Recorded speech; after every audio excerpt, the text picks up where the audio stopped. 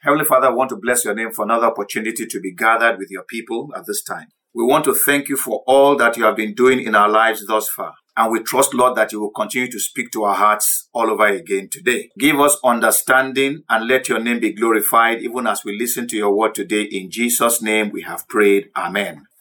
I'll be reading Haggai chapter 1, verse 14 to 15, and then I'll read verse 1.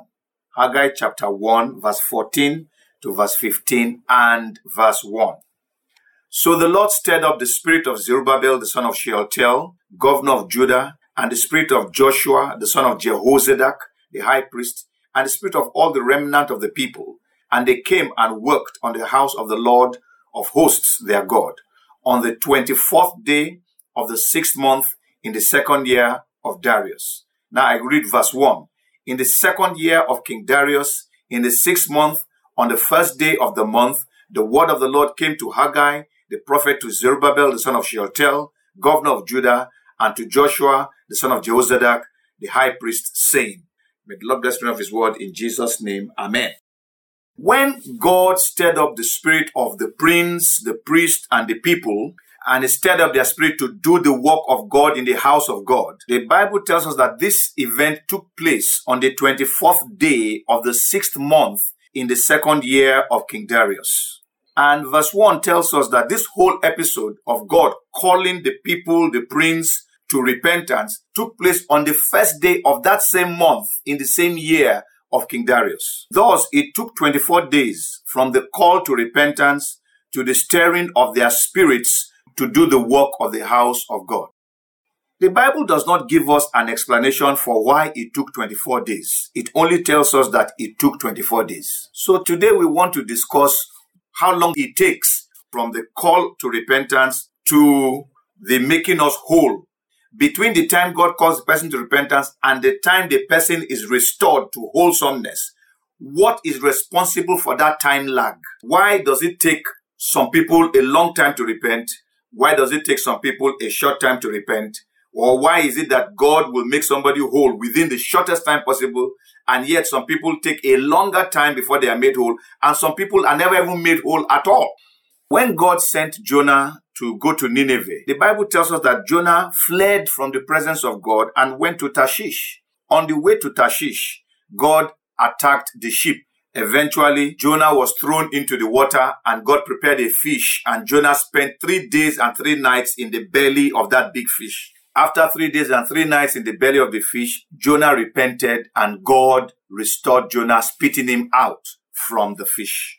After Jonah was spat out by the fish, God then told Jonah to go to Nineveh and preach against that city. And as Jonah began to preach against Nineveh and telling them that 3 days and the whole city will be destroyed, the people repented. And the Bible says that God changed his mind instantly. God did not bring the disaster he said he was going to bring on the people of Nineveh again, at least not upon the generation that repented at that time. So we find a very interesting situation in which a prophet was called to repentance. It took the prophet over 3 days and he had to spend some time in the belly of a fish before he repented. And then we see a people who are supposed to be unbelievers. When they heard the word of God, they repented and God restored them immediately. So we see that being a prophet, when called to repentance, is not the criteria for how long it takes before God will restore. There's something else responsible. So let's look at Hosea chapter 6, verse 1 and verse 2. Hosea chapter 6, verse 1 and verse 2.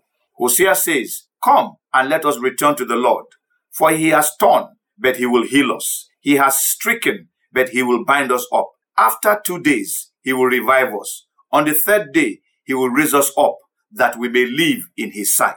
Hosea seems to suggest that there is a time frame of about 3 days. But we know from what we have seen of Jonah and of Nineveh that it is not about a number of days.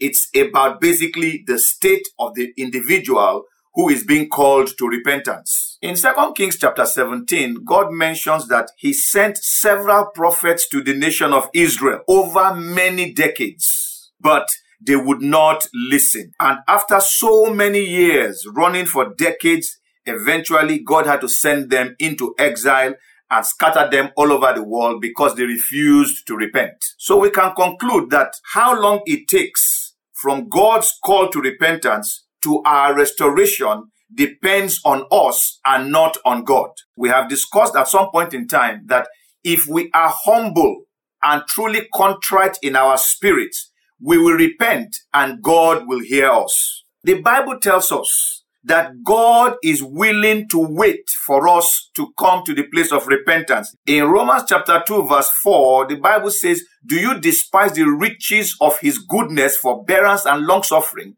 not knowing that the goodness of God leads you to repentance?"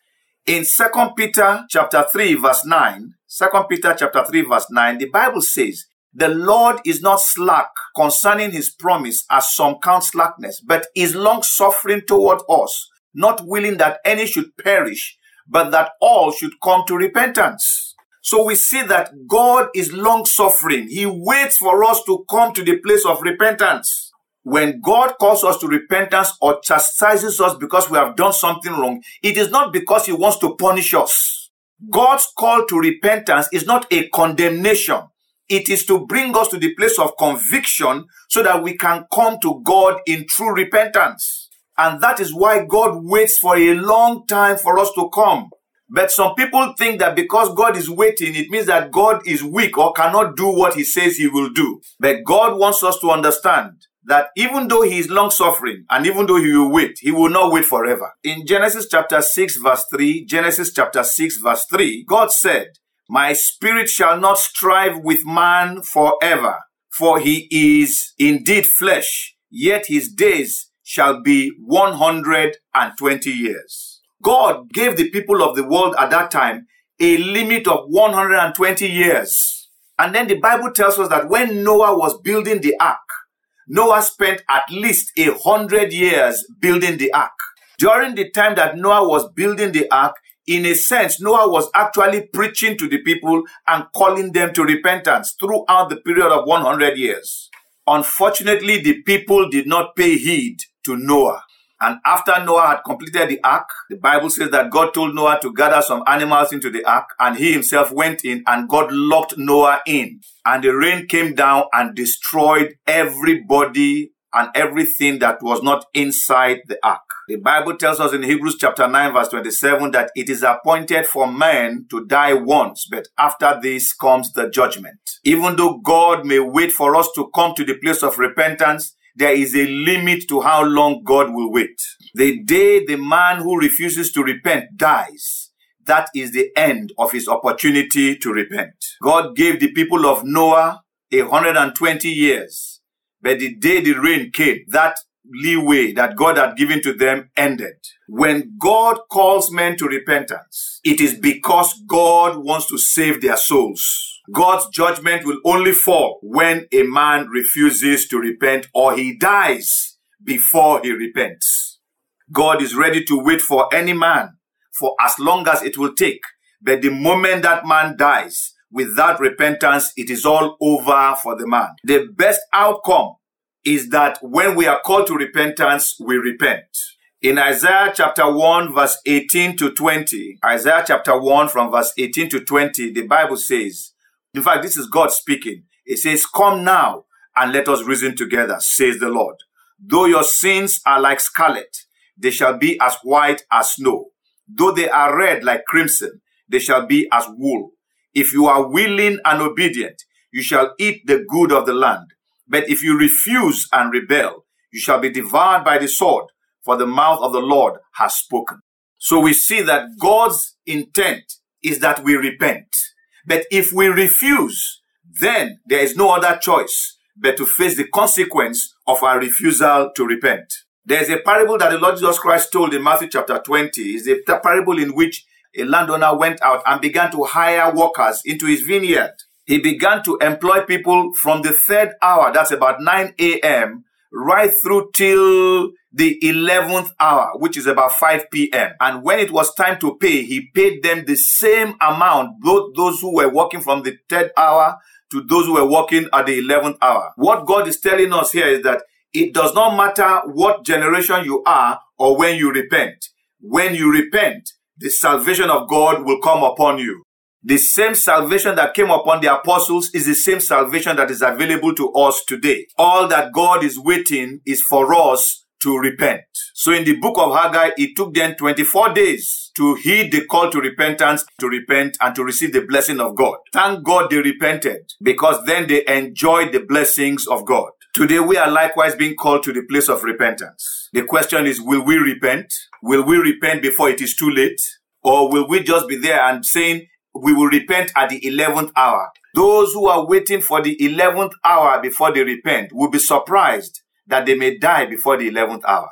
The story is told of a man who a preacher kept begging to come to God. But the man would say, I have a business to attend to. When I return from that business trip, I will give my life to Christ. A day before he was to make that trip, the preacher again told him, give your life to Christ before you make this trip. He said, no, after I have made this trip and I've come back, I promise you, I will give my life to Christ. And so they parted ways. Very early the next morning, that man's wife ran to the preacher's house to say, come, my husband is sick and he is in hospital. The preacher was surprised because he thought the man had made the trip, but the man did not make the trip. He fell ill and was hospitalized. When he got to the hospital and took one look at the man, he knew that this man did not have long to live. So he knelt down beside the man's bed and held his hand and said, are you ready to give your life to Christ now? Are you ready to give your life to Christ now? But instead of the man to say yes, the man said, too late.